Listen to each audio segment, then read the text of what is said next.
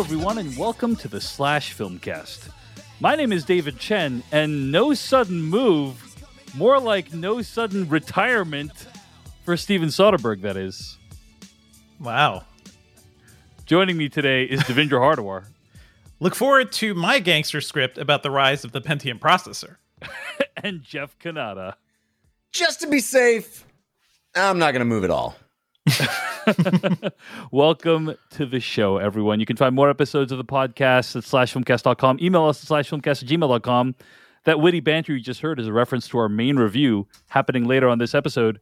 A review of No Sudden Move, the newest film by Steven Soderbergh with an all-star cast. It's just debuted in theaters and also on HBO Max this past week. And for the After Dark, which is available exclusively to patrons over at patreon.com/filmpodcast, we are reviewing The Limey today. I had pitched this, and the reason why I suggested we should review Steven Soderbergh's 1999 film The Limey is because it's perfect. Yeah. Well, I remember there being rapturous reviews about this when it came out. And I didn't, quote unquote, get it. You know, I was like, this is not bad, but that was teenage David Chen. Yes, you know? yes. Early David days. Chen has matured so much since then. So I was like, let's revisit it. You know, because sometimes I come back like Out of Sight. I remember watching that movie and being like, what's the big deal with this? Now it's like one of my favorite movies, right? Yeah. And so I was like, is the same thing going to happen when I rewatch The Limey this week? That's available, again, exclusively to patrons who sign up for our After Dark tier at patreon.com/filmpodcast. So, and watch the iTunes version of that movie, because that is the 4K restoration. They just did a 4K remaster, is my understanding. Yeah. And before that, we got some what we've been watching, some weekly plugs for you. But before any of that, we got to talk real briefly about somebody who passed away in the world of film this week. A titan of the industry. Somebody who's made movies that so many of us love, that were so important. We owe everything to him. Or many of our childhoods. Richard Donner passed away this week. So tell me more about that, Devindra Hardawar. You said you owe everything to him. Tell me more about that. What do you mean by that? We as a culture owe everything to Richard Donner. Like, this guy... I don't understand why people don't put him with Lucas and Spielberg. Yes, like, he should be the third name that is mentioned, you know? Absolutely. And maybe it was because he had a bad run in the 90s, you know, in the 2000s. Like, he didn't end... So did Lucas. As big, yeah, exactly. But he didn't end as big. But this guy gave us The Omen and Superman. And Superman was such a formative movie for me growing up. I enjoyed watching that at home with my parents, but they also told me stories of them watching it in theaters, you know, when that movie first came out. And that movie, for me, gave us a glimpse at, like, superhero movies that feel textured and layered and as deep as, like, you know, a Shakespearean drama or something, but they're still funny and romantic. And man, we did not really see much of that in the 90s, huh? It seems like we just kind of forgot the lessons of Superman.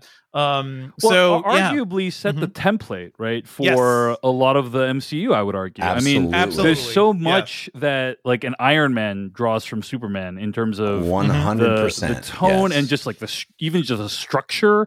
I mean, this guy helped in many ways to create the modern superhero industrial complex and helped to make kind of the type of movie that we know and love today. But also The Omen.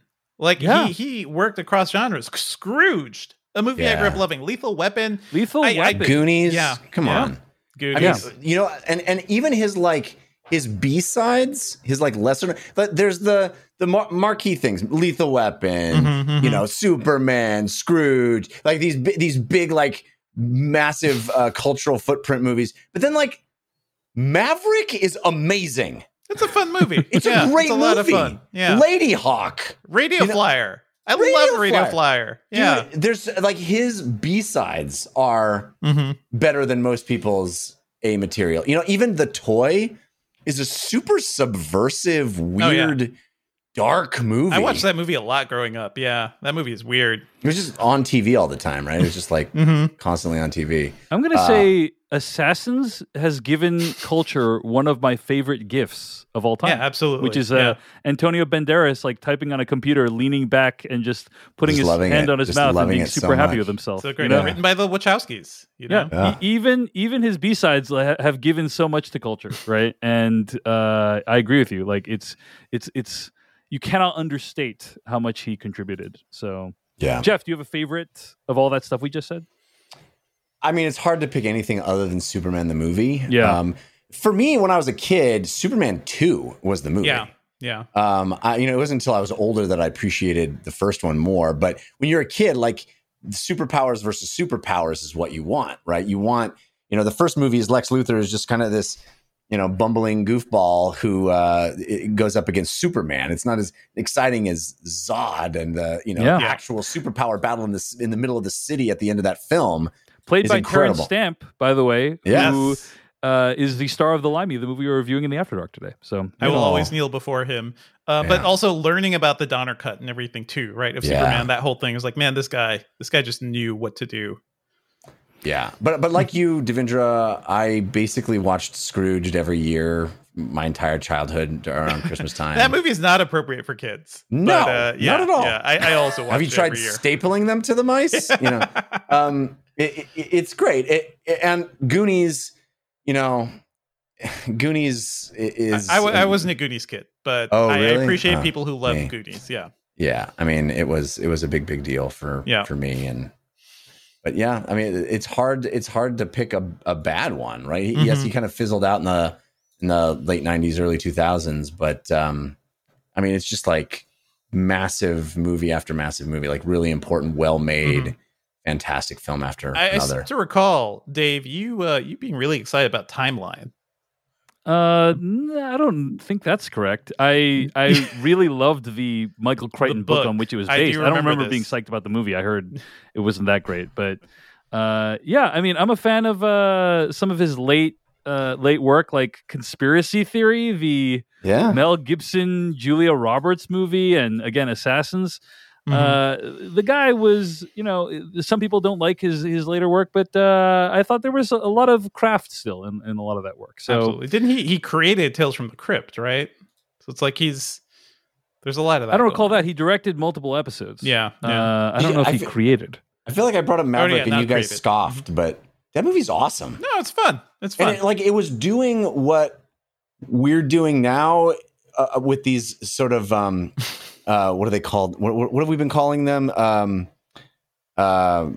Sequel reboots. What's the portmanteau that we were calling them? Legacy sequels? Yeah, legacy. That is a term Sure. coined by Matt Singer over at ScreenCrush.com. Yeah. I mean, Maverick is like the original legacy sequel, right? I don't know of one that existed before that, where it took this old TV show, kept all the characters, added a new generation, and like brilliantly, I think. That movie's awesome. I love that movie. Yeah. So we've really lost a great one. Richard Donner, man. Rest in peace. And thank you for everything. You did. Yeah. It's truly 91 amazing. is a good long life, Yeah. Absolutely. Yeah. All right, folks. Let's move on to what we've been watching this week. There is a lot we have been watching this week. I will start by talking about a new movie that's out right now called Zola. Have you guys heard of the movie Zola? Devindra, I know this is on your radar. Absolutely, right? yeah. The movie based on the viral Twitter thread, yeah. Yeah, so this Twitter thread went viral several years ago, and the author of the Twitter thread got hundreds of thousands of followers, and 5 years later, now there's a movie that's been made from the Twitter thread. I'm going to read the plot summary from the internet. Zola, a Detroit waitress, is seduced into a weekend of stripping in Florida for some quick cash, but the trip becomes a sleepless odyssey involving a nefarious friend, her pimp, and her idiot boyfriend. That sounds like it's longer than 140 characters. I think it was like multiple 140 characters. It was like a 148 tweet thread, if I recall, it was or a something. novel It was thread, over 100 tweets, basically, was the thread. And at the time, people were like, "This is incredible storytelling." This thread, and so they're like, "Let's make a movie out of it." And I gotta say, I think the results are a little bit mixed. Here's what's great about this film. First of all, the main stars of this film, Taylor Page and Riley Keough, are amazing. They are superstars, and I look forward to them being in more things in the future, and I think they're just extremely talented. Nicholas Braun, who plays Cousin Greg in Succession, is also here. He adds a lot of love me a Cousin Greg. Yeah, he adds a lot of like comic relief to the film. And Coleman Domingo is in this film, and he is playing a rather ominous, threatening presence in this movie, but he does a great job as well. So I love the cast. The look of the movie is really interesting. It looks like an A24 film. Does that make any sense to say that? You know what I mean? Like when you see enough A24 films, like there's almost like an aesthetic that they start to share. What I mean by that is looks like it was shot on film, like extremely saturated scenes, like very moody lighting. That's how I describe a lot of A24 films. And I think what this movie does is shine a light on the scourge of sex trafficking in America and how easy it can be for people to be caught up in this unwillingly, and how rapidly just like hanging out with a friend, someone you think is a friend, can escalate into a terrible situation. So I think that that is what is great about the movie, and I think anything that brings attention to this in a way that's grounded and interesting is worthy of praise.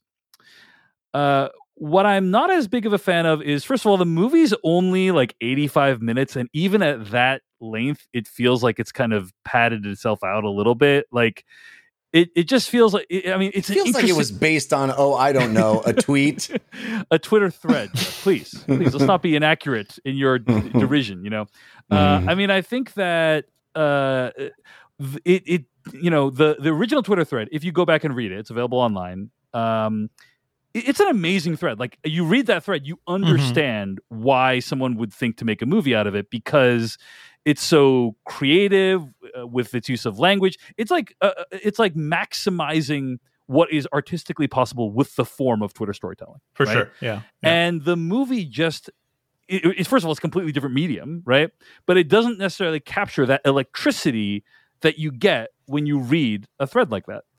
And so I think that is a little bit unfortunate. This does not feel like a, extremely rapidly escalating, what do you call it? The guys who made Uncut Gems, Yeah. Safdies. And the Safdie brothers. This doesn't feel like a Safdie brothers movie in terms of its pacing, right? You watch Good Time or Uncut Gems, you're like, wow, this thing is out of control, and I don't even know what's happening, and anything could happen at any time. And you definitely feel like anything could happen at any time in this movie, but it is very, very deliberately paced. And so I think ultimately that it's an interesting experiment. I don't think it's a bad movie, but I don't know that it captures the full potential of that thread in terms of its pacing, in terms of the storytelling, in terms of the themes. But there's some good things about it. So a little bit of a mixed bag, but I do think it's worth mentioning because there's very few things out there, very few movies out there based on a viral Twitter thread, right? And so just like the fact that they've made one is worthy of pointing out in of itself. So those are my thoughts. So on what you're Zola. saying is, at the end of the day, it's amazing that someone made a movie. A Twitter thread became a at movie. all. Yeah, It's so true. It's so true. And now that you point that out, I haven't been saying that at the end of our review. You missed it last week, and I almost pointed it out, but then I thought, no, he's just going to be mad. No, at me. you got to point it out. You got to point it out, Jeff. Call me on that stuff, okay? Yeah. But yes, that is correct. I try to end every slightly negative, or actually no, any review of any movie by saying that at the end of the day, it's pretty impressive that Janicza Bravo, in this case, the director of this film, made a film, because it's really hard to make a film, and anytime someone tries it, it's worthy of praise. Okay. The other thing I want to mention that I watched recently is this 1995 film called To Die For. This is starring Nicole Kidman and directed by Gus Van Sant. Have you guys seen this movie? Oh, yeah. I don't recall seeing it, but In the I remember 90s, it being I saw a big thing. Yeah. I have not had a chance to watch it until recently. I'd always heard it was great. Never had a chance to see it. Didn't she get nominated for this? Yeah, she was not. Nicole Kidman was nominated for a BAFTA. Oh, not an Oscar? She won a Golden Globe and a Best Actress award at the first Empire Awards. I don't think she won an Oscar for this. No, I know she didn't win, but I thought she was nominated for Best Actress. But maybe I'm wrong. Anyway, it was a big deal at the time. It was a big movie. So Nicole Kidman plays a woman named Suzanne Stone who is obsessed with being on television. Yeah. And she kind of marries this small town guy and then finds that life is not for her and takes some extreme steps to remove herself from that situation. And you find out, like, literally, I think in the opening 5 minutes, like, what happens is that her husband, played by Matt Dillon, has been killed. And the rest of the movie kind of unravels what happened there. And I watched this movie again because I had heard it was great, never had a chance to see it, and I saw it was available on Hulu. And so I thought, let's check it out. And I was pretty impressed by the movie. I think there's two things that are worth pointing out about the movie that are pretty great. Number one is Nicole Kidman's performance is excellent. She plays according to the Wikipedia page for this movie, her character has been described as suffering from narcissistic personality disorder. And I think remember 1995 when that just felt like the strangest thing. Ooh, so it's such a unique character choice. When someone like that wasn't the president, for example. I think that she is so good in this film. She actually reminded me of like Tracy Flick in Alexander Payne's Election a little bit, except much more deadly, much more willing to kill people. I wonder if she had anyone to base that on. I don't know that she might have been married to, you know. I can't allegedly. I can't say. Wow, you're really going there. Yeah, you're really going there. I don't know. But she is just so good. Like, she's chilling the way she plays that role, right? And the thing that is amazing about this movie, looking back at it, is there is a saying of like, never let them catch you stealing something small. You know, and it just is like her dream is not to be a big movie star, but to be like on TV, like a weather person or something like that, right? And she's willing to like go to great lengths for it. And I really do think it captures something about what it's like to be a person on the internet today. And I think that pre-internet. Basically, too. Yeah, well, she just wants to be an influencer, guys. This movie would be very difficult for this movie to exist today, obviously, because this woman would just be on Instagram and TikTok. You know what I mean? Like, there'd be no gatekeepers preventing her from living out her dreams. But I think that, like, in recent past, we've seen influencers and online folks go to greater, like, do more and more outrageous things, like Logan Paul going to like the suicide forest being one of the biggest examples of that. Yeah. And the fighting, the UFC stuff too. Like, it's all, And it's like, wow, what would compel Logan Paul? What would compel a nice young man to film and upload a video of a suicide, like a dead body in a suicide forest? Yeah. And the answer is that our online systems reward increasingly outrageous behavior. Like, you are getting millions of dollars per year for doing increasingly outrageous and offensive things. And so the system is like telling you, like, hey, the more offensive you go, the more you will be rewarded monetarily, with fame, with fortune, with followers. And it drives people to do extremely unpleasant things. Yeah, this sounds like a good pairing with Nightcrawler, honestly. Yeah, no, it's great. It's exactly. That's a great comparison. But this is totally a film that, in my opinion, is still worth seeing just because Nicole Kidman is so good. Well, and also you get a sense of what a powerhouse Gus Van Sant was at that time. Yeah, you know, like he's kind of receded. I mean, I don't know. He's older now, I guess, but he hasn't really had a big film in quite a while. But you know, in the sort of mid to late 90s, he was kind of knocking him out of the park, you know, and this was a major film for him. I think he was kind of one of the guys that defined the 90s and really put his mark on cinema history. I think he was a big influence in that period. Yeah. He did To Die For, Good Will Hunting, Psycho, the remake, and Finding Forrester, 4 movies in a row, each of which did pretty well, except for the Psycho remake. Right. But the Psycho remake, like, what an audacious thing to do, you know? Yes. Like, it's an interesting big swing to take. Yeah. And his whole reasoning for that.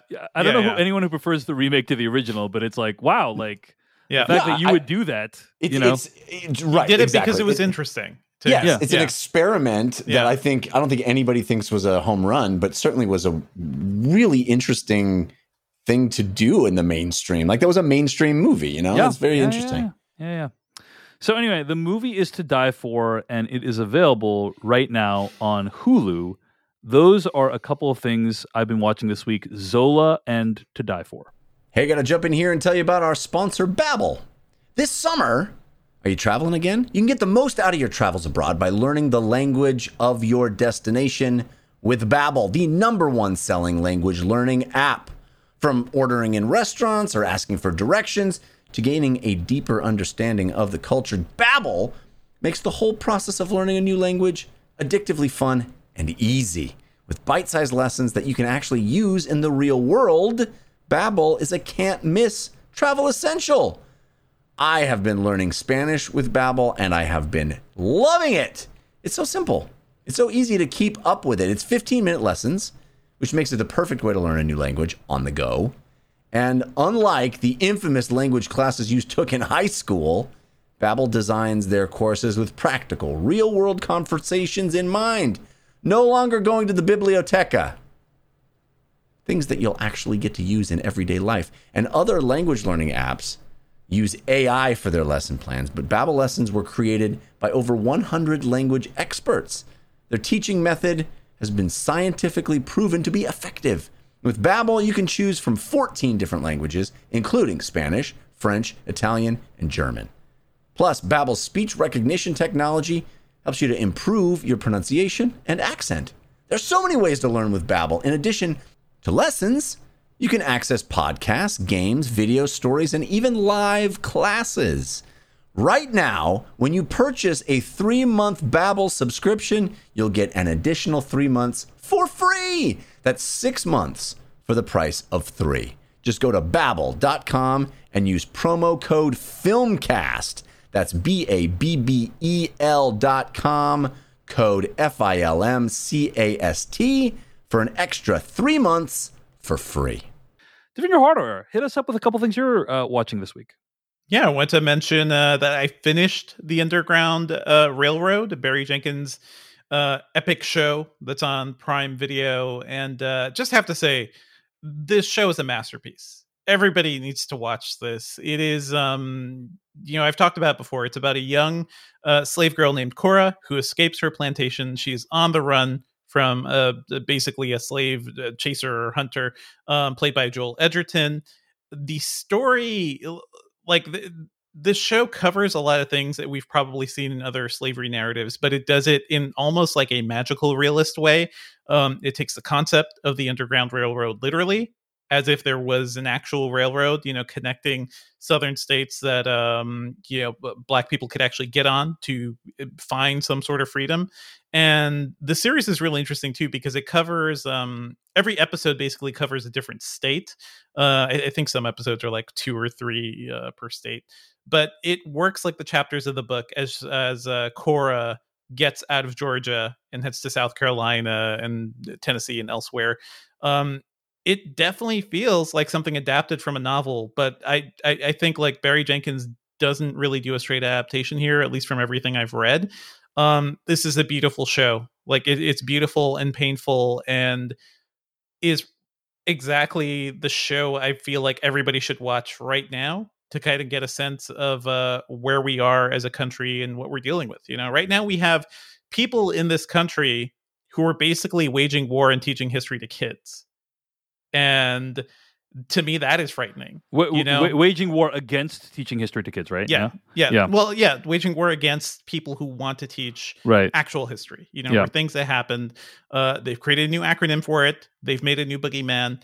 But it's a lot of people who seem afraid to confront the actual racist history of this country, how slavery was a big part of what built America, and how, we've never really reckoned with all of that. And I think the show, even though a lot of things in it aren't historically accurate, like an actual railroad, there's an episode in South Carolina where there is a skyscraper, I think decades before the first skyscraper is built in the US. It feels true in a very, I don't know, in a very narrative sense, right? It is true in the sense of like the experience people went through trying to escape slavery, the experience of people feeling hunted and, trying to find a place to survive in a country that doesn't really want them. It is epic. It is heartbreaking. It took me basically, I think, 2 months to watch this show because every episode just feels so deep and so impactful. And you just kind of want to sit with it. I can't imagine binging the show, but however you watch it, I think you should watch it. It's fantastic. And yeah, it's more Barry Jenkins stuff, guys. It is 10 episodes of Barry Jenkins magic, and it is well worth watching. It is definitely hard to watch at times, but I think everybody needs to see it. Awesome. Well, I'm glad you enjoyed it. It's The Underground Railroad, and it's a series streaming right now on Prime Video. Yeah, really glad you enjoyed it, and I hope people have a chance to check it out. I certainly plan to. Yeah. Anything else you've been watching, Devindra? A lot of things, actually. So I want to shout out Fear Street Part 1. 1994, the first of the Fear Street trilogy based on the R.L. Stine books, which I grew up reading. I was always more of a Goosebumps guy. Yeah, I was just going to say, I was more of Goosebumps. I've read literally dozens of Goosebumps. I've read like one or two Fear Streets, and they're fine. And I always saw Fear Street, and I was like, ooh, that's the other R.L. Stine book. Well, that's when you grow up. When you're like preteen, then you could get to Fear Street, you know? And I was never a huge fan of this series, but this movie is a complete blast. It's directed by Lee Janiak, who I believe they filmed this. They filmed all three films at the same time, sort of like basically doing a TV show, except all the films are set in different time periods. So this one's 1994. I believe the other ones are like the 70s or 60s and then the 1600s. So it kind of goes way back. It tells a single story, though, of a witch who has basically been plaguing this town called Shadyside. And this movie, this 1994 one, owes so much to Scream. It is kind of hilarious. And it is, I think it's a slasher movie, just like Scream, that is well aware of the genre and like of the conventions and everything. The actual opening scene directly feels like a Scream remake. I believe Marco Beltrami did the score for this. So even like this movie sounds like Scream in a great way. It doesn't feel like a ripoff. I think this is a ton of fun. Even if you're not a huge fan of slashers or horror movies, this is a movie about a circle of teenage friends. It's a group of friends who basically uncover this sort of like witch curse. One of them basically gets cursed by a witch, and their mission is to help their friend. It's just a ton of fun. I like all the characters. It is a slasher movie that had me on my toes. Like, it surprised me several times, which is not something I expect from a Netflix slasher movie, you know? So I had a ton of fun with it. There are some crazy kills here that I've not seen before in a horror movie. It's creative, it's funny, it's stylish. I feel like the one legit criticism I could put against it is that it's one of those movies that just puts a lot of songs in front of you, right? It is needle drop after needle drop, and definitely looking at Twitter, I saw that annoyed some people. To me, it felt more like these songs were each giving us like an insight into specific characters, you know, kids and teenagers in the 90s, and even today. The songs describe you, you know, so I don't mind all the needle drops. I kind of want some of them to last longer, but it was still fun overall. I think it starts a little rough, but it gets much better like once things get into swing. And then by the end, I'm just like fully primed to see the next one. And that is coming this week, I believe. Like, they're just coming one after another. So it's a Fear Street summer on Netflix, and I think it's well worth watching. All right. That's Fear Street Part 1, available right now on Netflix. What else have you been watching, Devindra? A couple of other things real quick. Have you guys checked out any of the new I Think You Should Leave? It came out Not today, yet, right? I'm excited. I'm so excited. I was thinking of catching it before I started, recorded the episode tonight with you guys, but I didn't get a chance to do so. It is literally going to be one of the first things I watch after we stop recording tonight. I mean, it's 6 15-minute episodes, like very similar to the first season, so you'll get through it really quickly. I've seen most of it at this point, and it's still good. They are just like banger after banger of weird, absurdist sketch in this. Some are stronger than others, I'd say. But there's some that have like a continued narrative throughout the entire season, which is a lot of fun. I think they are more aware that we're expecting things to get weird after seeing the first season. And after that first season basically became a meme factory, you know, like it was just a thing that appeared everywhere and everybody was quoting it. And I just felt I loved that reaction to that show because it was what, less than 90 minutes of sketches, but it left like that is cultural impact. like something that we keep referencing. Everybody kind of knows what you're talking about. And even if you don't, if you see some of those clips like turned into GIFs or something, it's just funny. It's just funny online. So I'm loving the season so far. I feel like the thing I really want is to see like how their writer room works. Right. Like how do you boil down some of these concepts? How do you hone it down to really short segments? Because it is just so dense. If you blink for 10 seconds, you kind of miss some key lines or some key setup for a scene. And I think like it's just such a joy to have something that feels like it's just so creatively charged. I'm really enjoying it, and I'm really looking forward to rewatching it because I'm sure I missed a ton here. So yeah, I think you should leave. Still good. If you like absurdist humor, please check it out. Yeah, I think you should leave season 2. And like the motivating idea behind all the sketches is basically awkward social situations, pretty much, right? Sure. That doesn't encompass every single one, but I think it's just it's about awkward social situations, and I think that's one of the reasons why it resonated so much. For sure. Yeah. So but it's more like people talk about like awkward humor or like Curb Your Enthusiasm stuff, right? Like I love the way the show cranks it up to way past 11 to like 20, right? It becomes like pure absurdism in just like a really wild way. It's not just like the being in an awkward situation. It is like levels beyond, is going to like the next plane of existence beyond awkwardness. And I love that. I'm so excited to see if season 2 can take the title back from Auntie Donna. Because I feel like Auntie Donna, for my money, I know you guys disagreed, but for my money, took the crown from, just barely, but it'll be interesting to see if season 2 can reclaim the crown. Fun. Yeah. Both excellent. All right. I think you should leave season 2 on Netflix. Devindra, anything else? 2 quick things I want to shout out for some chill watching. How about that? I think after the last couple of weeks and certainly the last year, I am definitely looking out for things that just have like a chill vibe, a movie I can put on and just kind of relax to. So I rewatched Jim Jarmusch's Patterson. And this movie is it is a delight. It is just so chill. It is about Adam Driver, who is sort of like, he's a city bus driver in Patterson, New Jersey. He's also named Patterson. He is kind of a poet on the side. So the movie is about him observing daily life, things in his house, a matchbox, things people say on the bus. Being a bus driver is kind of the perfect place to be observant and to like soak in the world. And the movie's about, it's not really about anything, to be honest. Like it covers a week of his life. He drives the bus, he looks at things, and he crafts poems. And I love how the film like puts those poems together, and you see him kind of rework it in his mind. There's not like any major dramatic events in this movie. It's like it's a guy who's driving a bus and is trying to write poetry, and so things happen to his poetry eventually. But even then, like that minor incident is kind of poetic and interesting in its own right. I think it's a ton of fun. Definitely worth watching. It's a Jarmusch film, so it is all about the vibe of it. It's all about soaking in this detail. But I love this movie. It is just so relaxing. It's also like it's about so many things. It's about being in like a creative relationship where you and your partner kind of do your own thing but support each other creatively. It's about trying to find the beauty in the world.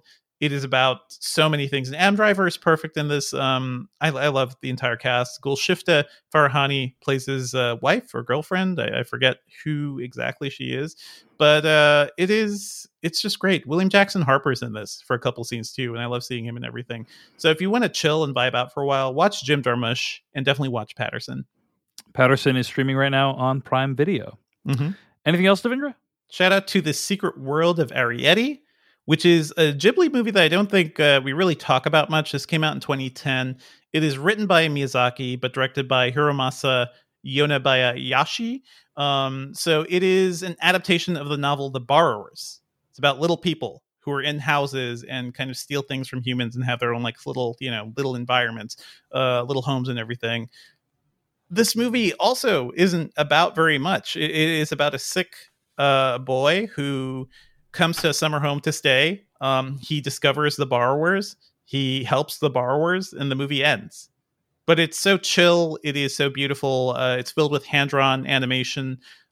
Beautiful backgrounds. Another great chill movie just to vibe to. I watched this with my daughter too, and she really enjoyed it because of the sense of scale of seeing miniature, like 4-inch people trying to exist in a normal world. I think was really interesting to her. So I really enjoyed it. It's on streaming on HBO Max now, along with all the other Ghibli stuff.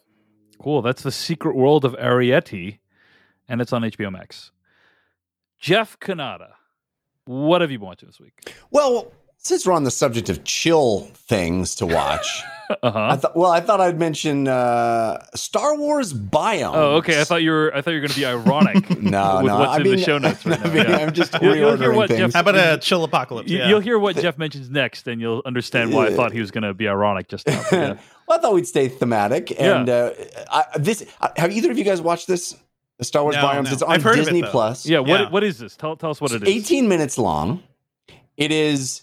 So, okay. So, you know how like in the last, I don't know, 5 to 7 years, maybe a little more, 5 to 10, the sort of advent of drone photography has given rise to a new style of documentary filmmaking where you're getting these very grand, beautiful shots that are drone shots of nature, of the earth, but visions of them that we've never seen before because it just wasn't possible before drone photography. It was these incredibly beautiful, soaring visions of kind of inaccessible parts of the world. And, previously, of course, lots of documentaries would use helicopter shots, but now the drones can get into tighter spaces. And you just see, I've noticed that there was this, demarcation line of like, oh, okay, now documentarians can use this to shoot the world.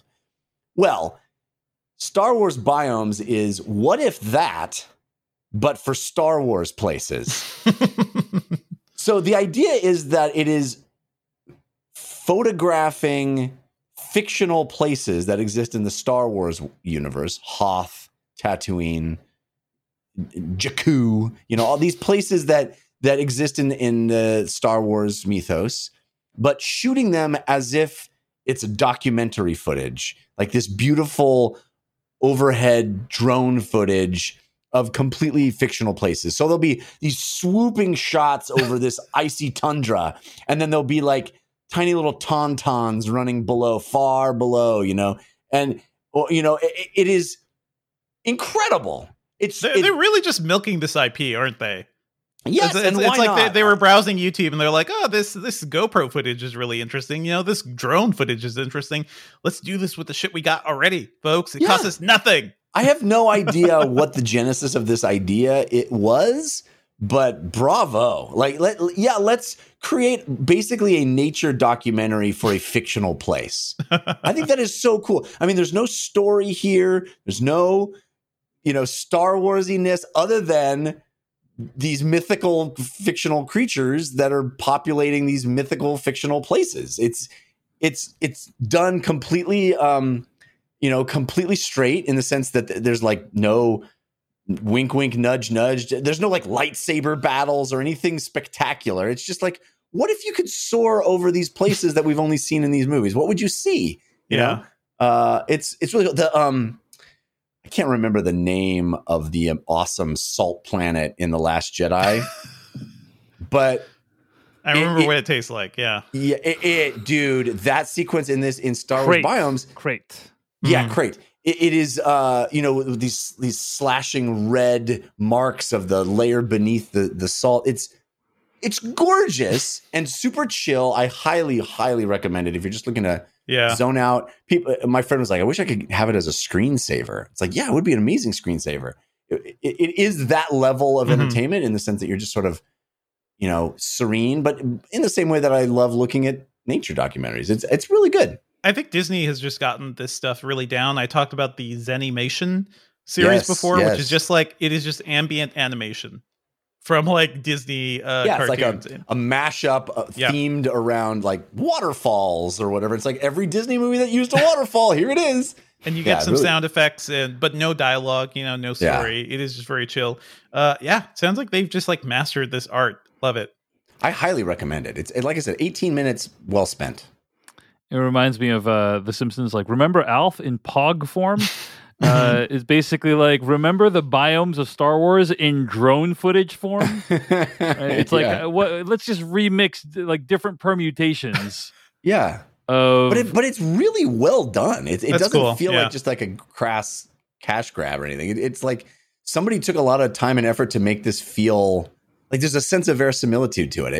It feels like you're looking at a real place, you know? Because they're probably just using the assets they have already, right? Like I can't assume they're like building new shit for this show. Well, I would love to know what the mixture of like, is this all CG or is there a mixture of real Earth footage that's been repurposed or doctored in some way? I don't know. I'd love to know.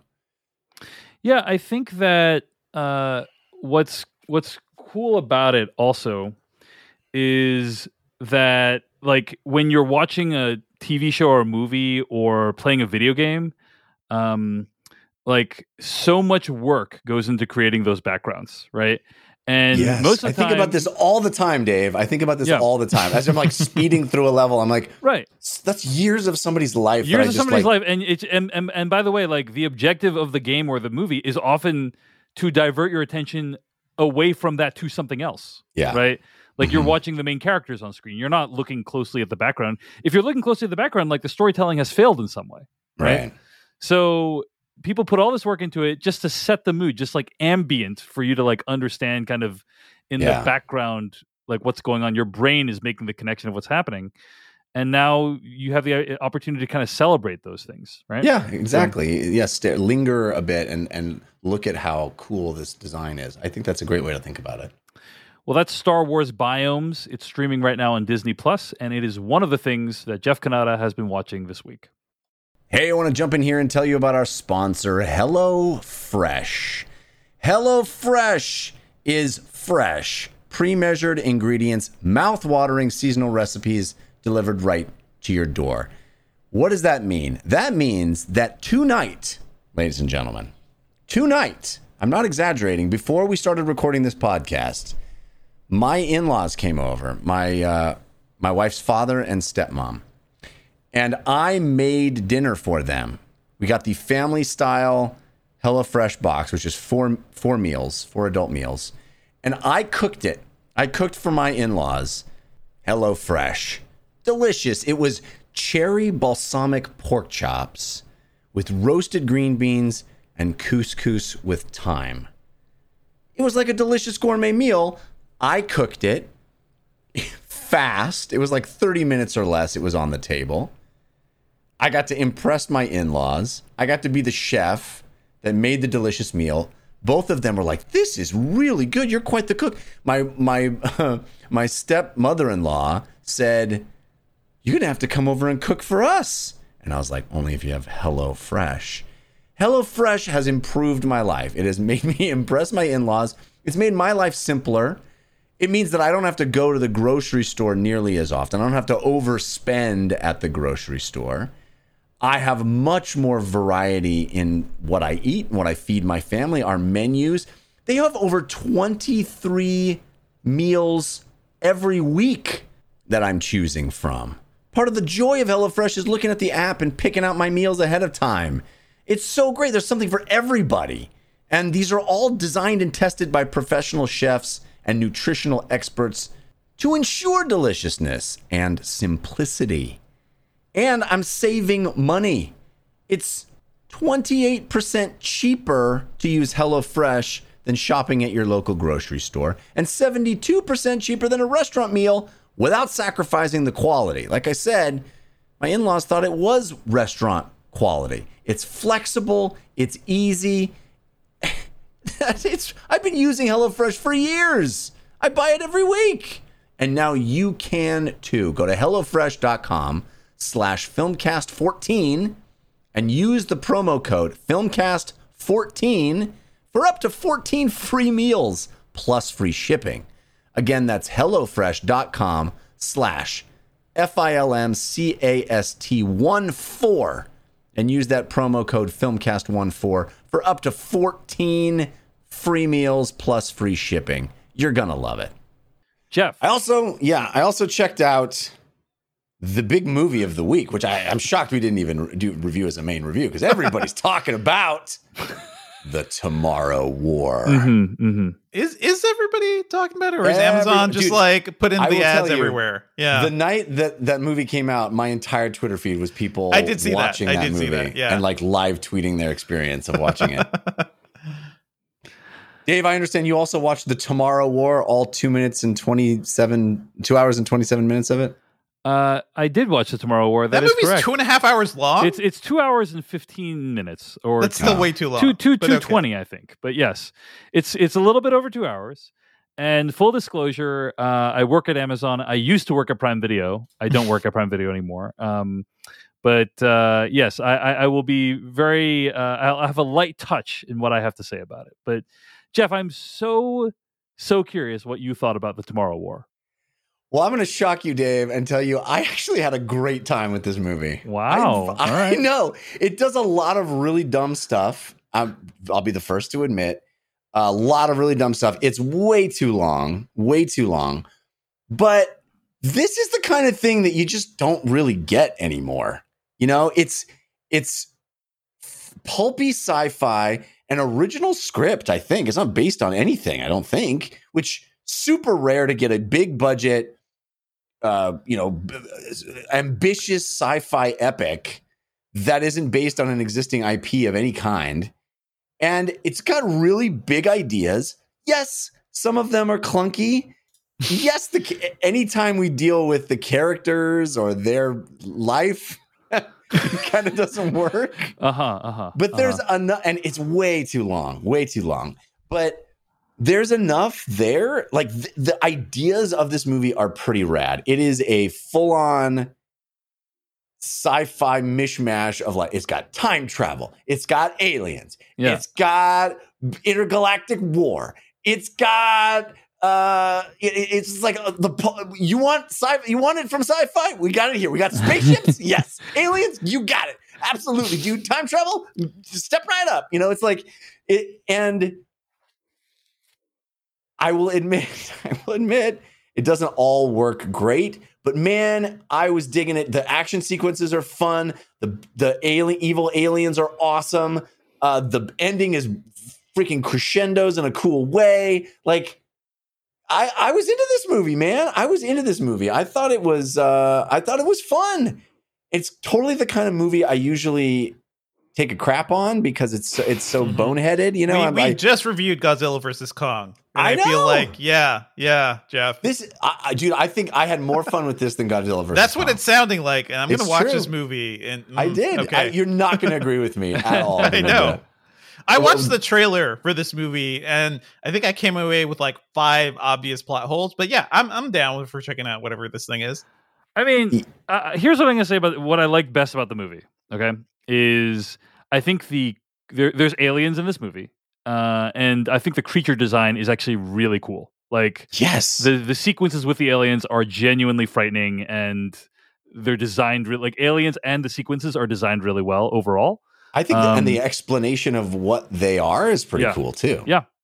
So that's one thing I really, really appreciated about it. As you mentioned, Jeff, there's lots of cool ideas that are introduced in the movie as well that I'm not going to get into what they are right now, but would agree with you that there's some cool ideas.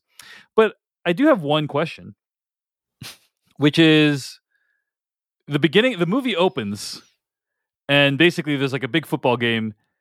People from the future appear in the football field through a portal, right? They show up. As it's they do. World Cup. It's the World Cup. World Cup. Okay. And yes, British football, you see. Yeah. And people from the future show up, right? And they say, hey, we're from the future, 30 years in the future. Like, we've time traveled back in time. Aliens are attacking us. Okay? Like, we are, and by the way, we're losing this war. This Tomorrow War that's happening 30 years. Please join us. Yeah. Yeah. Okay.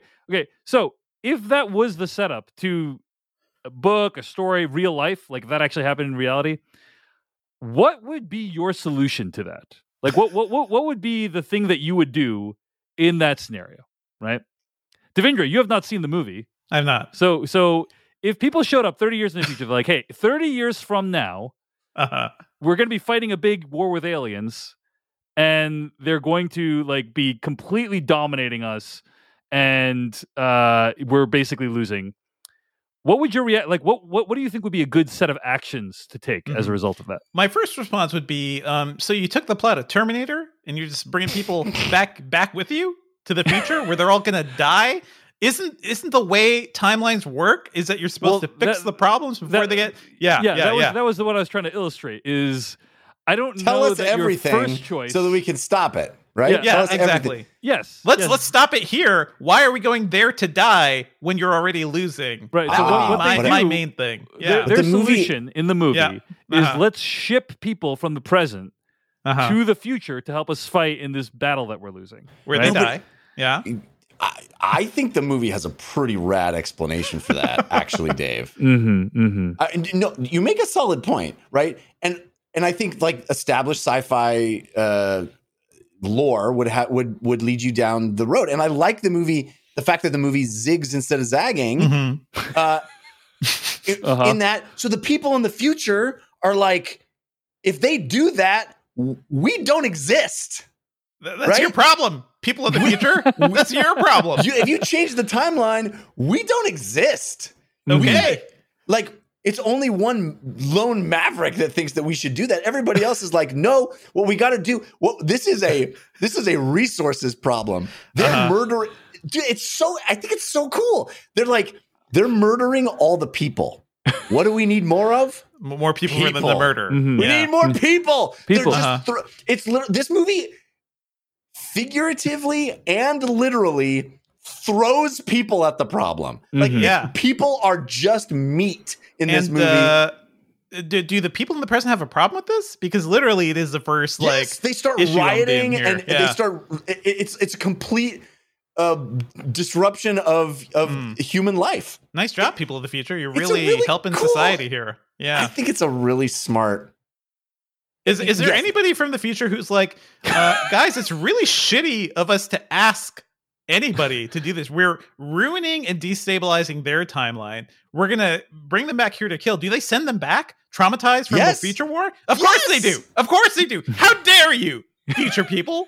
How dare you? Dude, you got to watch this, Devendra. Everything you're saying, everything you're framing as being stupid, maybe you'll think is stupid. I think a lot of people do think is stupid.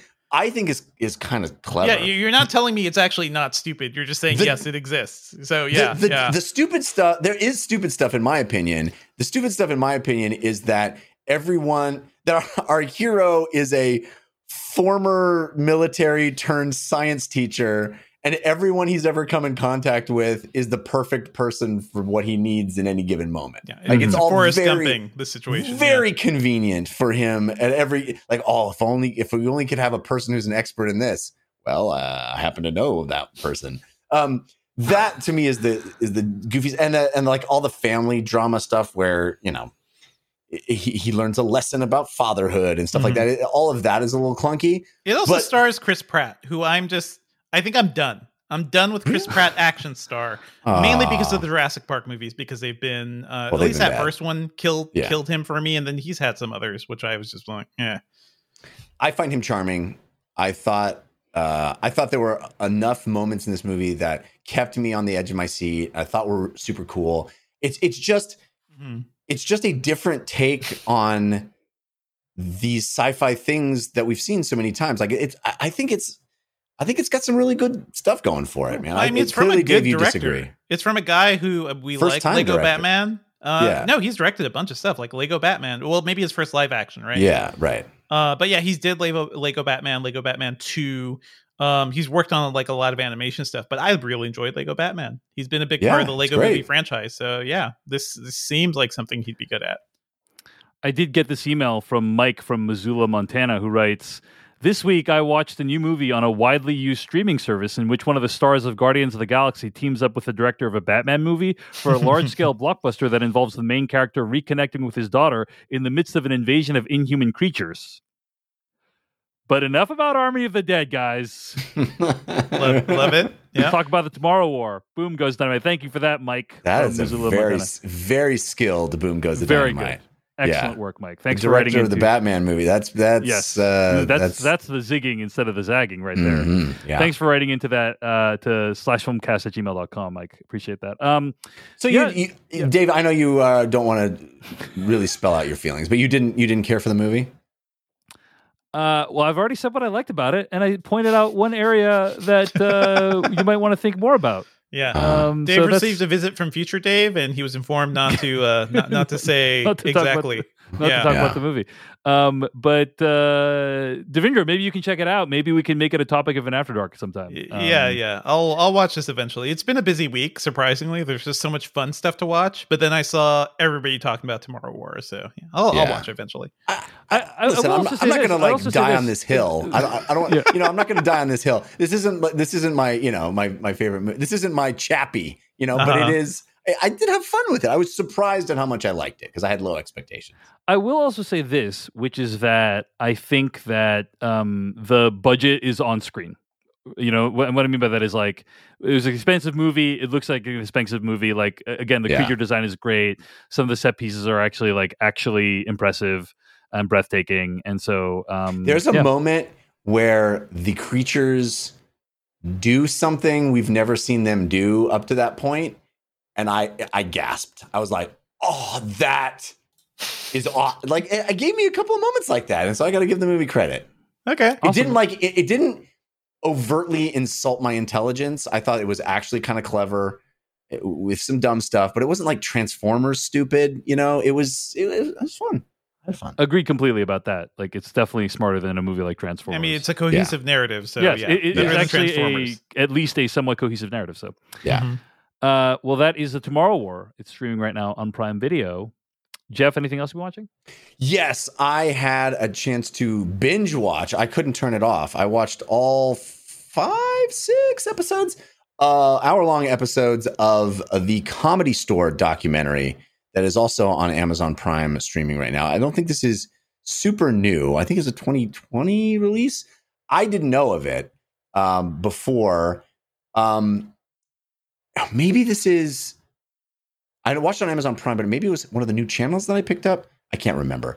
The point is, I'm pretty sure it's on Showtime, Jeff. Yeah, I think because I bought with the $1 for 2 months thing. I got Showtime and AMC Plus. So that you made it under the wire, Jeff. I did. You called me out. You were like, "This information is too late, Dave Chen," but you made it under. Well, the it was wire. too late for me to get the Star or whatever it was that you were recommending on another channel that I didn't buy. AMC Plus, perhaps. No, I got AMC Plus. I got AMC Plus and Showtime. Cool. There was I think it was another Stars or something else that you guys were recommending something on. So Comedy Store is streaming on Showtime, which you got through Prime Video channels. Yes. Which is on sale on Prime Day. So thank you for clearing that up. Awesome.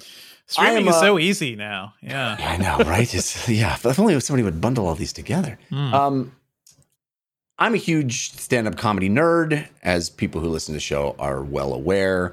I love stand-up comedy. I love the science of stand-up comedy. I love dissecting it. I love hearing people. I listen to podcasts. I mean, there's infinite number of stand-up comedy podcasts, but there's really good ones like, The Good Ones, which is a great comedy podcast. But I love the art of stand-up comedy, and the Comedy Store here in Los Angeles, where I'm still living for a little while longer, is this storied place with a long history. And this documentary series delves into that history of the Comedy Store. But I think this documentary series is just awesome. The way it's structured, it is not an A to B to C story in the sense that you start with the first episode and it chronologically goes through the history through the last episode. Each episode kind of chronicles the long history of the store, but focuses on different individual comedians, kind of chronicles their careers and how they intersected with the place, the tendrils of the Comedy Store, and how it has resulted in all these different people that have long comedy careers on television and in films. Really beautifully done. Tons of footage that seems special, home videos of people, recordings of stand-up sets at the Comedy Store. Really young versions of famous people, Joe Rogan when he's in his 20s, and the list goes on and on. There's like old David Letterman. There's a whole episode sort of focused on David Letterman, and it's just tons and tons of great footage, snippets of old stand-up sets that you've never seen before that are hilarious, and great stories about this chaotic, crazy, drug-infused lifestyle that surrounded the place for many years in the 70s, and then sort of transitioned into the 80s into this different kind of feel where the place almost went under. It's a really wild roller coaster story, but I love the structure of the documentary where every episode feels like a complete arc, and then you start again, and it just kind of delves into different aspects of it, and things were going on, and I can't recommend it high enough. I really watched what I thought was going to be one episode and ended up spending multiple hours on the couch. Like, I don't want to stop watching this. It's great. All right. Well, that's the Comedy Store documentary. Is it just called The Comedy Store, I think, right? Yeah, it's called The Comedy Store. It's just called The Comedy Store. It is a Store. documentary. Right. Yes. And I believe it's a 5-part documentary on Showtime. So yeah, check it out. That is what we have been watching this week. Let's do some quick weekly plugs.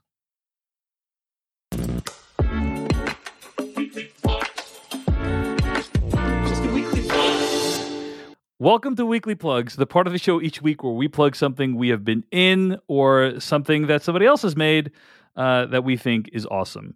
This week, I had a chance to watch Black Widow and made a little non-spoilery video review of it on my YouTube channel. So La-ti-da. It can be a little amuse-bouche. Seems like you're really proud of yourself about that, huh, Dave? A little amuse-bouche for our full review of Black Widow, which will be forthcoming in the once again, sharing the wealth, really. I mean, most definitely, that's not really how it works, but yeah, I mean, anyway. As a group, what one can ask for, screeners for all of us, because we're doing this as a podcast. Yeah, it's three of us, like teammates, colleagues, co-hosts, friends. You might even say. Anyway, yeah, check out that YouTube review, Black Widow, on my YouTube channel. Okay, Devindra Hardwar, what have you been? What's a plug you want to make this week? I want to just shout out the latest episode of the Engadget podcast where we talked about a bunch of things, Samsung and little bits of Mobile World Congress that happened.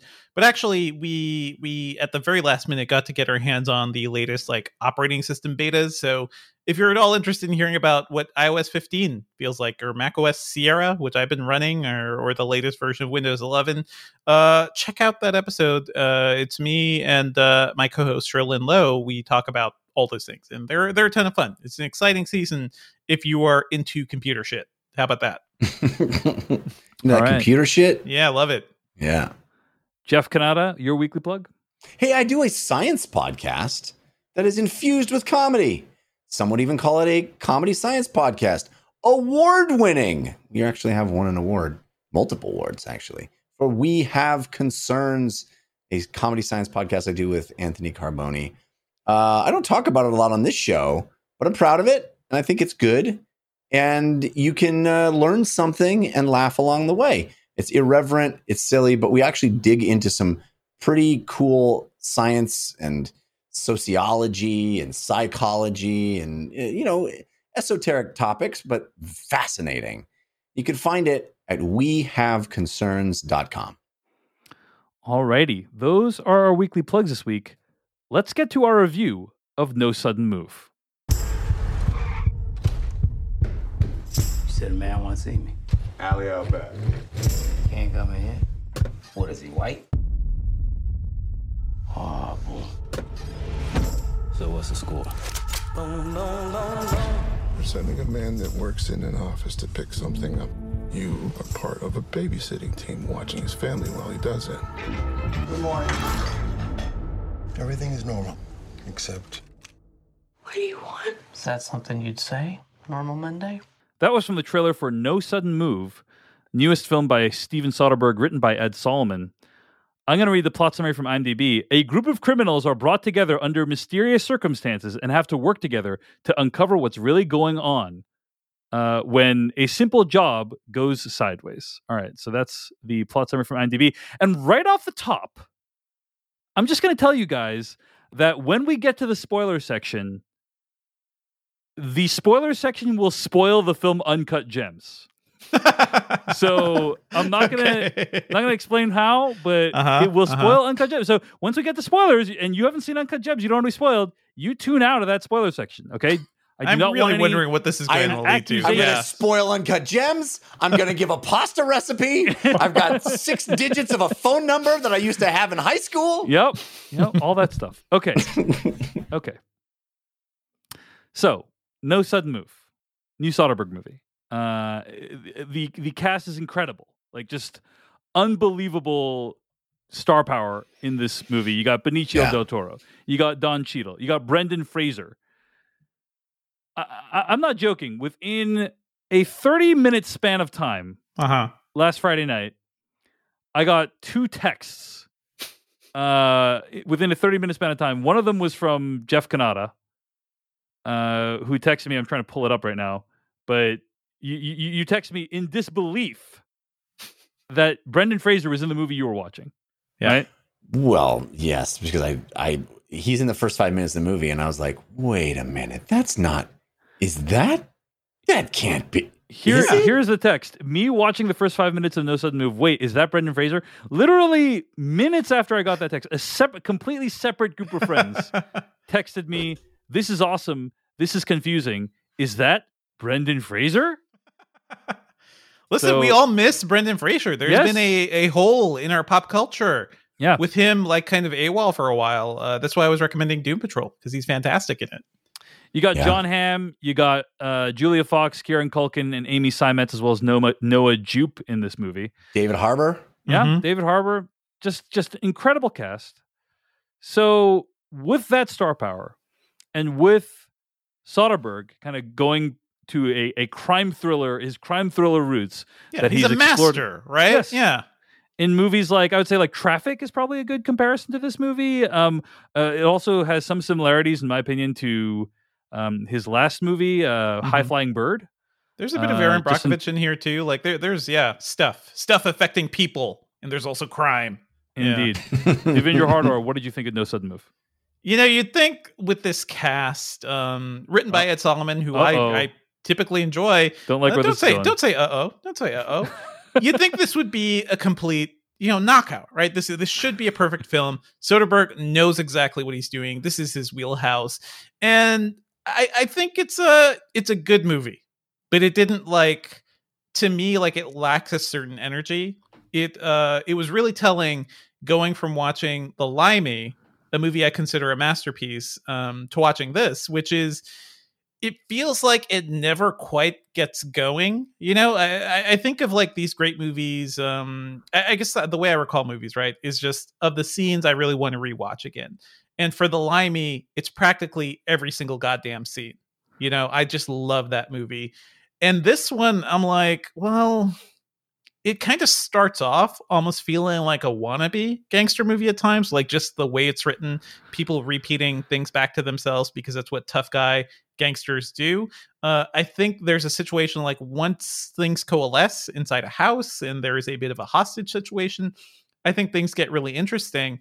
But yeah, to me, this movie kind of coasts at a certain level. It never really jumps beyond that. I was probably expecting more given this cast, given all the talent involved. I don't feel like the direction isn't particularly inventive or anything here. Even the editing, which is Soderbergh's big thing. None of it just felt like he was on autopilot a bit with this movie, but it's still enjoyable. I think it's a perfectly fine crime thriller. And once you figure out what this movie is actually about, I was really into it. And then I was thinking, why are we talking about this now? Can we have been talking about this throughout the movie? Can we set up the narrative for why this is kind of a big deal, instead of low rent gangster stuff at the beginning? Yeah, I enjoyed it, but it is definitely not my favorite Soderbergh. Jeff Kanata, your thoughts on No Sudden Move? Well, Dave, I guess you could say my thoughts on No Sudden Move are best summed up in the form of a limerick.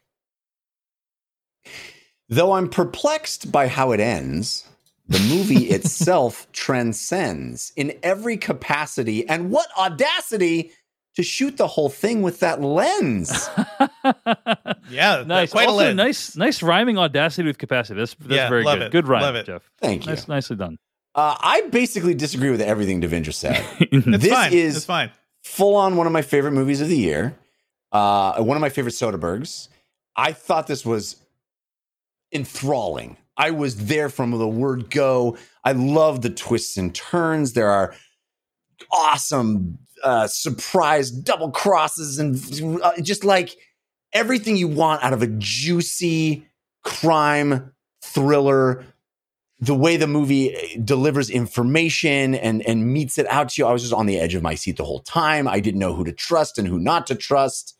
I absolutely loved it. I thought the performances were awesome.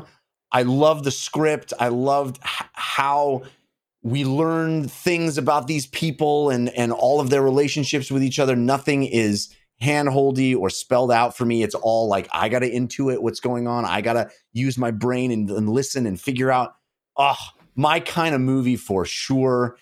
And as I said in the limerick, crazy the way he shoots this. Like, he's got this incredible A team of players, what I consider to be a top-notch script. And he's like, what if we just shoot it through this comical circus lens? What if we just shoot the whole that's movie? what he's been doing for the past 5 years, right? Like, I'm just going to do this with an guess. iPhone, okay? One of the worst cameras we've got around. I'm just going to do the whole movie on this, okay? Yeah.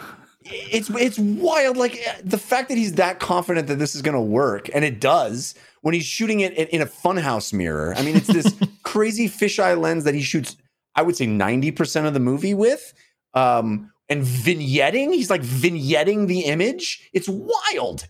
Where like if you to spell it out, if you have not seen the movie, a character can walk to the edge of frame and they will be distorted. Their frame will be stretched. It will look wild and weird and fish-eyed. It's like, so he shoots most of the movie, and yet it somehow kind of works, and it makes it feel intimate and dangerous and cool.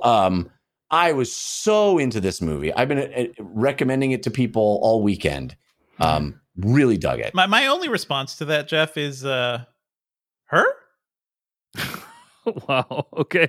No, I it's fine. was It's fine. somewhere in between you guys. Let me just say, by the way, like, Amy Seimetz is incredible in this movie. Yes, Like, she is she's very juggling good. so many things at once. So I wanted more of her, to be honest, among everything else that was going on. But yeah, go ahead, Dave. Yeah, overall, I like this movie. I think you should check it out. I think, Devendra, you hinted that basically this is a stealth social justice movie. And I'm not going to explain the details of that until we get to spoilers, but like, you think you're watching one thing, and then it really is kind of a bigger thing. And it's fascinating that like a lot of Soderbergh's movies have to do with social justice. You watch movies like Side Effects, which is about the pharmaceutical industry, or Contagion, which is about public Aaron health. Brockovich, like, yeah, that's Aaron his Brockovich, thing. Traffic, arguably, even The High Flying Bird, the movie that was shot using iPhones. Like, he's very concerned when he's not just having fun with movies like Ocean's 11 or Logan Lucky. He seems to be very concerned with like making his work mean something, and I really admire that. I think this movie starts out real strong. Love the opening 30 minutes. It's super tense, and then everything after that, I feel like, is still good. You know, these actors are so good, they can make anything they do interesting, but it does get a little bit too twisty for its own good, in my opinion. I'm paying pretty close attention and watching it with captions on, and Ed Solomon, I think, has talked about how like he wanted to make, or I don't remember who involved in the filmmaking. It might have been Ed Solomon, but it's Steven Soderbergh. But like they wanted to make it so that people don't show up and say, well, if it isn't my brother who I've known since I was a kid, right. They wanted to like make it so that you had to work to like understand what's happening. Totally. And I should say, by the way, Yeah. did you guys ever see Mosaic, that weird project that he was doing with Soderbergh? No, never did. That was the series. It was a series, right? It was an iPad app, right? It was like almost like Choose Your Own Adventure, and there were multiple storylines. So I love these guys, and the fact that they love to experiment. It just sometimes doesn't always work for everybody. Yeah. But so I thought it got a little bit too twisty for its own good. And I thought some of the stuff towards the end was very, very clunky. But I agree with that. Yeah. I put that in my limerick, as you heard. But overall, I dug it. And also, it's very funny at times. Like there's a handful of like really great one-liners that are just like, I'm going to remember them after I finish watching the movie. So, and after we finish talking about it. So yeah, overall, I was a fan. Starts out great, kind of loses its momentum, and then the end is a little bit of a mess, and we'll get to that in a bit. But I'm kind of right there with like you, to be honest. Like I think I'd flip it around. I think it starts off a little weak because it takes them a while to get to the house. So I think like that maybe the second half of the first act, and the second act I think that was kind of well, interesting to me. That's still first act though, and I thought the house was awesome. Like that stuff was all amazing. So anyway, those are some overall thoughts. Why don't we get to spoilers? Let's get to spoilers. I just want to say David Harbour is amazing in this movie. He's very good. Yeah, and Don Cheadle is too. I mean, everybody's good. All right, let's get to spoilers for No Sudden Move starting right now. Now you're looking for the secret. You're going to see this coming? No, But you won't find it because, of course, you're not going to see this coming. you're not really looking. I have been puzzling over how it works. You don't really want to work it out. I have been dying to tell you. I want to tell you my secret now. You want to be fooled. All right, spoilers for No Sudden Move starting right now. So I gotta say that this Did week not see I that watched coming. Yeah. This week I watched a movie where Julia Fox hooks up with some guy who ends up getting shot in the head while she flees in a car with a bag full of his money. Wow. Well done. But enough about Uncut Gems. It's really her thing, isn't it? Let's finish talking about No Sudden Move. You guys like how I set that? It's pretty good. I had to warn people about that spoiler before I set that up. That was good. Thank you. It's good. Thank you. Planning, production value. That's called production value, baby. Is that what that's called? Yes. I don't think that's what that's called. No, that's what it's called, Jeff. I don't think that means what you think I would it means. understand why you don't know. Anyway, No Sudden Move. So my biggest problem with the end is like the guy just lets Don Cheadle go. Yeah, I didn't get that at all. There's a lot of things that happened that I did not get. Well, my understanding of the end was that they had planned that whole exchange together. I did not get that. That was my interpretation. Was like they had planned like all this stuff is going to happen. You're going to extricate me from the situation, etc. Right. Yeah. But why would they don't have? He doesn't have the money. Also, he got $5,000. No, I guess he's free. He got the bag. He got his half of it. He got his half of it. Right. So. I thought it was only $5,000. It wasn't even like a big amount. So yeah, a few things. First of all, love the opening sequence. Just these are just assorted notes. Love the opening sequence. Amy Seimetz, the house sequence, right? It's so tense. Unbelievable. I was so like, good. What, anything could happen. You have no idea what's going to happen. Amy Seimetz delivering the line. I don't know, maybe because like they hate happiness. I just thought that was incredible line. Like people coming to the door during at the house and like how they handle that. Yeah, so good. All of that, and she's like, "I bet that doesn't end. It's not the end of it." Yep, nope, that's not the end of it. It's all so good. It's so good. The Kieran Culkin character just getting executed right off the bat, like super shocking death. Awesome. Not the first time that actor has been like randomly like played a character that's been abruptly killed while you're watching something. So like love that stuff. Then like I said, kind of a little bit clunky in the middle, like just as they're unraveling all the machinations of different people. And then the ending with Matt Damon showing up.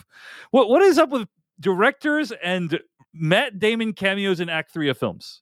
Right, I think the guy's just available. He's just like, I'll do 2 days on this movie. I read that he was trying to get Clooney in for a big role, and they wouldn't say which one, so it's probably that. And Clooney wasn't available to shoot during COVID.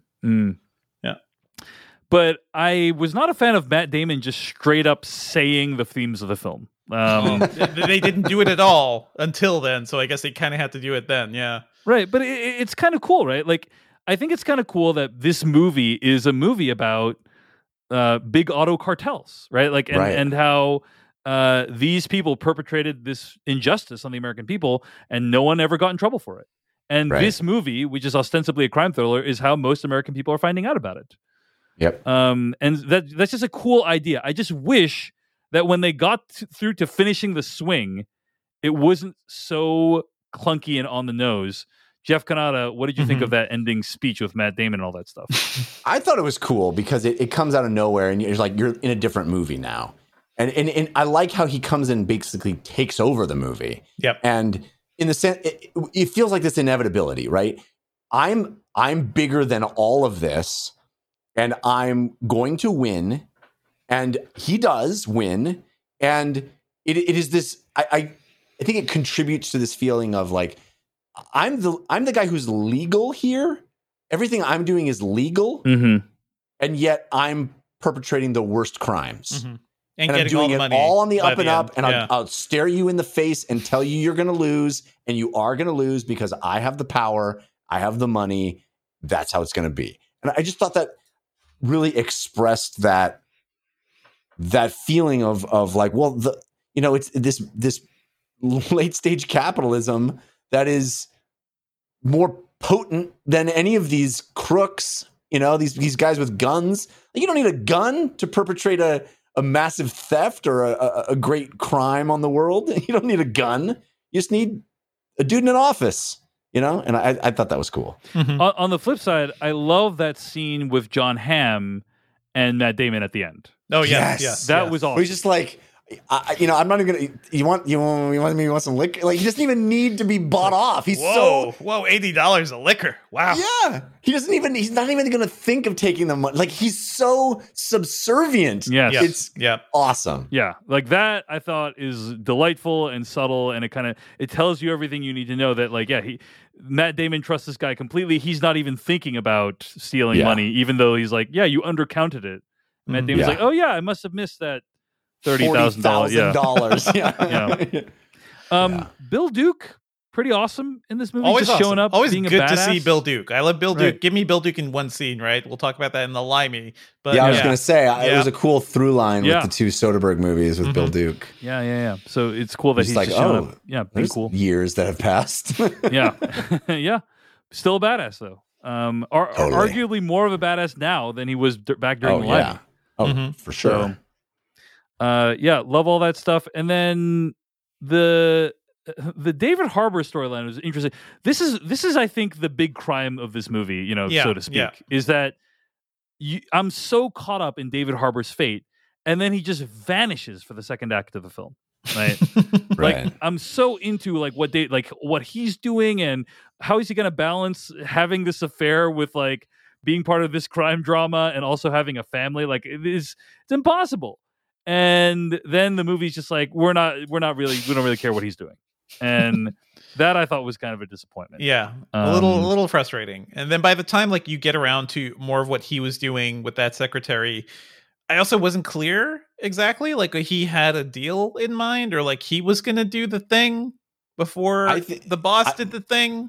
My what I gathered, and maybe I'm drawing the wrong conclusions, but what I gathered is he literally makes the proposition, which causes the crooks to be hired to steal the thing. Right. Because they're like, we're not going to deal with this putz. We'll just have our dudes come in and steal it.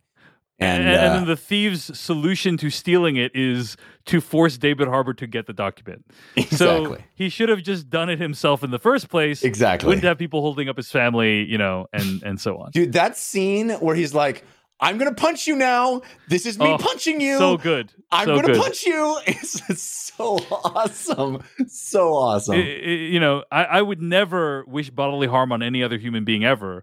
But it made me think of, what an average person working in a job might feel about wanting to hurt their boss if they're very frustrated with them.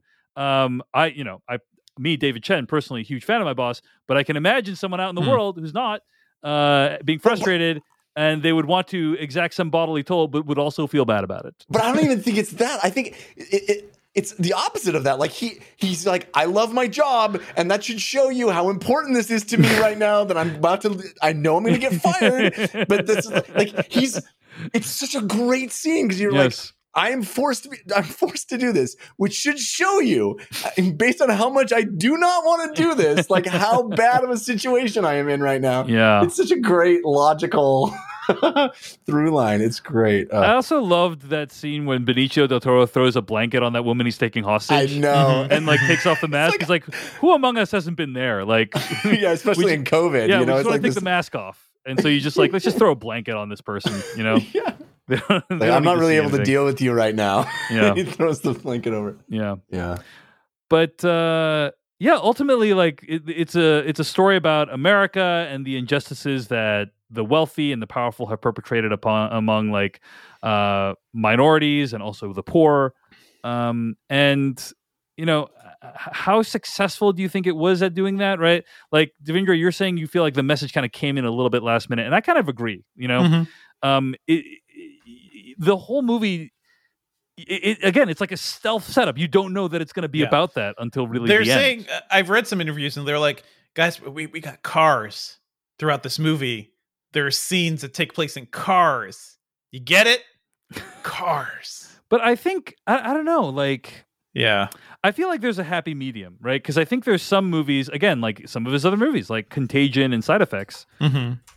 I feel like you know that Side Effects is about the pharmaceutical industry. You know that Contagion is about public health and how we handle pandemic. Like pretty early on in those movies, and they still manage to tell really interesting stories, right? And I feel like this movie, you don't really know what it's quote unquote about. It is completely separate, right? Until the last third, and so I feel like I don't need the movie to like spell out the themes in graphic detail, but I feel like there's some happy medium between, you know, we're not introducing this until the last third really in any earnest way versus, you know, it's super obvious and clunky and kind of, you know, well, I don't elegant. disagree with you entirely. I think there is a version of the movie where we kind of are aware of what it's about, and it infuses everything we're seeing.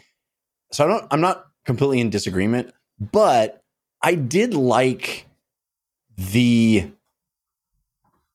fact that it's a twist in and of itself, that this is like this we're in this gangster movie. We're in this movie about the underworld, about these seedy characters who've all have these dark pasts, and yet the thing that trumps all of it is industry. Unexpectedly is straight up American corporate business. Like that is just what is going to put all of them in their place. Is just the power and ubiquity of American corporate interests. I just think it could have been seeded better, which is probably why the Matt Damon scene is so big, right, and so forceful, because they were like, "Oh shit, we got a lot of catching up to do." Yeah, they're like, we got to just put everything out there in this. Watching this movie made me think of Killing Them Softly, a movie I didn't really like too much at the time, but honestly, just thinking back on it and thinking back of the last decade, that movie, you know, spoke a lot of truths, and I think did it in the guise, you know, that movie was also about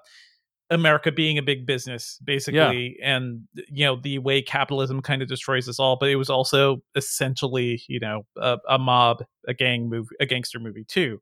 But I think ideas were seeded throughout that thing in ways that were interesting and you know, just not as blunt as this. And there is a big speech at the end of that movie, but it hits with an impact, which I don't think the Matt Damon one did for me. Well, first of all, I loved Killing Them Softly, and I believe I've always loved it. Right, like I was a huge fan. It bombed completely in box offices. Like it made very little money, and I remember you complaining about how clunky it was, Devendra, because it did feel clunky. Yeah, because there was like Barack Obama speeches going on throughout the whole movie, right? Or like it was Barack Obama or George W. Bush, is like one of those guys, like or it was like the transition between the two, if I recall correctly. And it was like they're playing these speeches in order to juxtapose and contrast the vision of America that Barack Obama is projecting with the seedy reality that we all live in.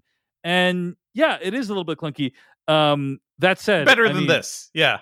Well, to me at least, it might have swung too far in that direction, right? But ultimately, it got more right than it got wrong. That movie is awesome. Like, people should watch Killing Them Softly. It's so good, and I do think that it is a little heavy-handed. You know, I was talking about how like you got to have a happy medium, right? This one maybe doesn't do it enough. Killing Them Softly, maybe it's a Goldilocks. It's like this one not enough. Maybe that one a little too much, right?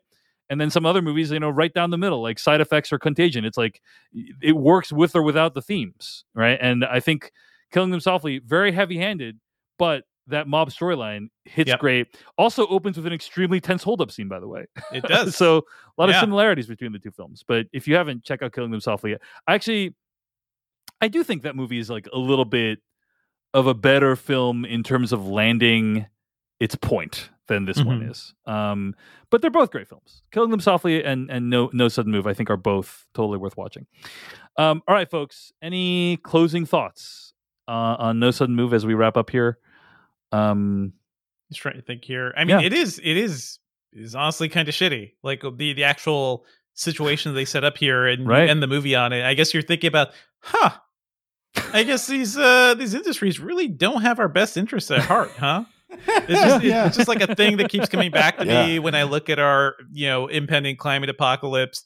The sea is on fire, buildings are crumbling, everything is falling apart. And it's not new. Yeah. It's not something that just started in the last few years.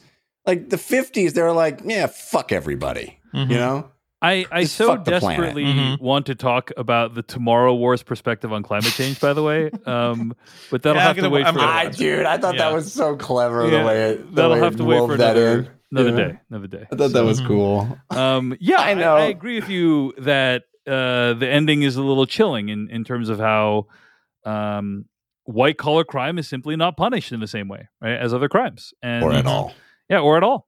And it reinforces the idea that there's two Americas, there's two justice systems, and how effectively it does that, how effectively it lends a message is completely up to you. I actually think it's mixed in terms of effectiveness for all the reasons I've discussed. But Jeff, like you're the biggest fan of this movie. Like, what did the ending say to you, like personally? Everything we've been saying. I think it worked for me. I mean, I thought it landed pretty hard. I like movies where I'm constantly asking the question throughout, and the movie is interesting enough that I still want to know the answer at the end if it hasn't told me yet. The question in this case being what exactly? What exactly are they after? I think the movie isn't necessarily always about that, but that question looms throughout the entire film. It's like, what is this? And there's really cool moments in the where they're like, what's this? Is it a carburetor? Is that what it is? It's like a muffler system? Is that what it's so interesting how the characters are in the dark, the audience is in the dark, and then the movie sort of lands, this other foot comes down at the end, and you go, oh man, all of these people that so much of the movie is setting up these big players, there's these names of these big mobsters. Like the whole beginning is like, did so-and-so, is this a so-and-so job? No, I'd never worked for that person. You feel like there's these big players in this game. And then some of the big players actually enter the stage of the movie and throw their weight around. And there's these big things. And then at the end, it's like, no, they're all little guys. They're all little guys in the face of this machine that is American capitalism. That is this industrial complex of greed, and I thought that worked. I thought it worked entirely because it was a last minute wallop. It was like, oh, you thought that all of these people had power, or they even thought that they were playing in an arena that they understand, and they weren't. They were never in a position to win. They just couldn't. And I think that in and of itself, like, is the theme that resonated with me. Yeah, great. Well said, Jeff.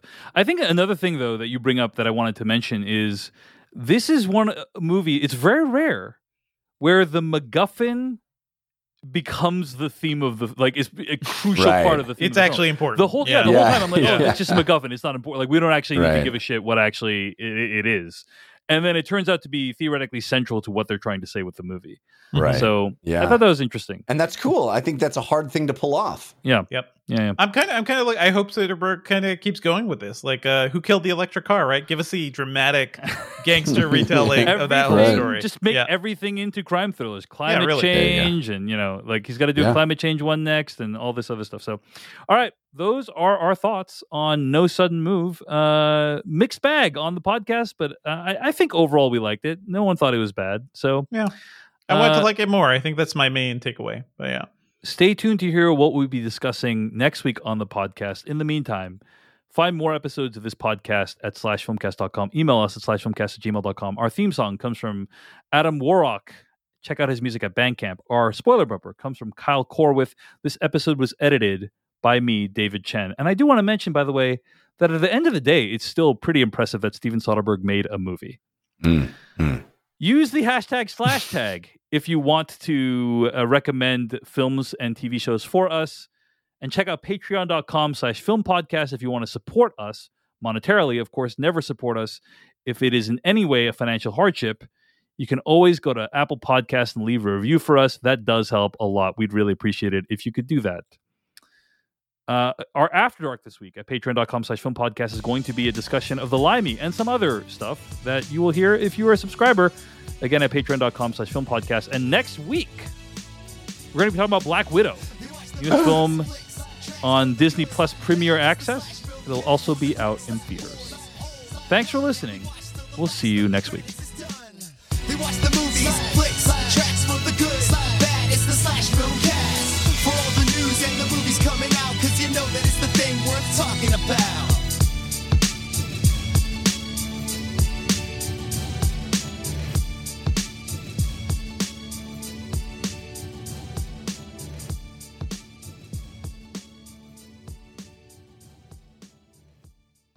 Weekly Plugs, a part of the show each week where we plug something we've made or... Yeah, that's a new thing. That's a new thing that Zencastr, it plays it on infinite, and I don't know how to turn it off either, Dave. Happens to me all the time on DLC. Boy. Great. This is great. Yep. The rest of the show now. You have to click it. You have to click it to stop it from playing. We have to keep going. Just let it keep playing. Yeah. Just constant through the rest of the show. That's what we're going to hear now over and over. Amazing. Amazing. O'Reilly. You need parts? O'Reilly Auto Parts has parts. Need them fast? We've got fast. No matter what you need, we have thousands of professional parts people doing their part to make sure you have it. Product availability. Just one part that makes O'Reilly stand apart. The professional parts people. O'Reilly.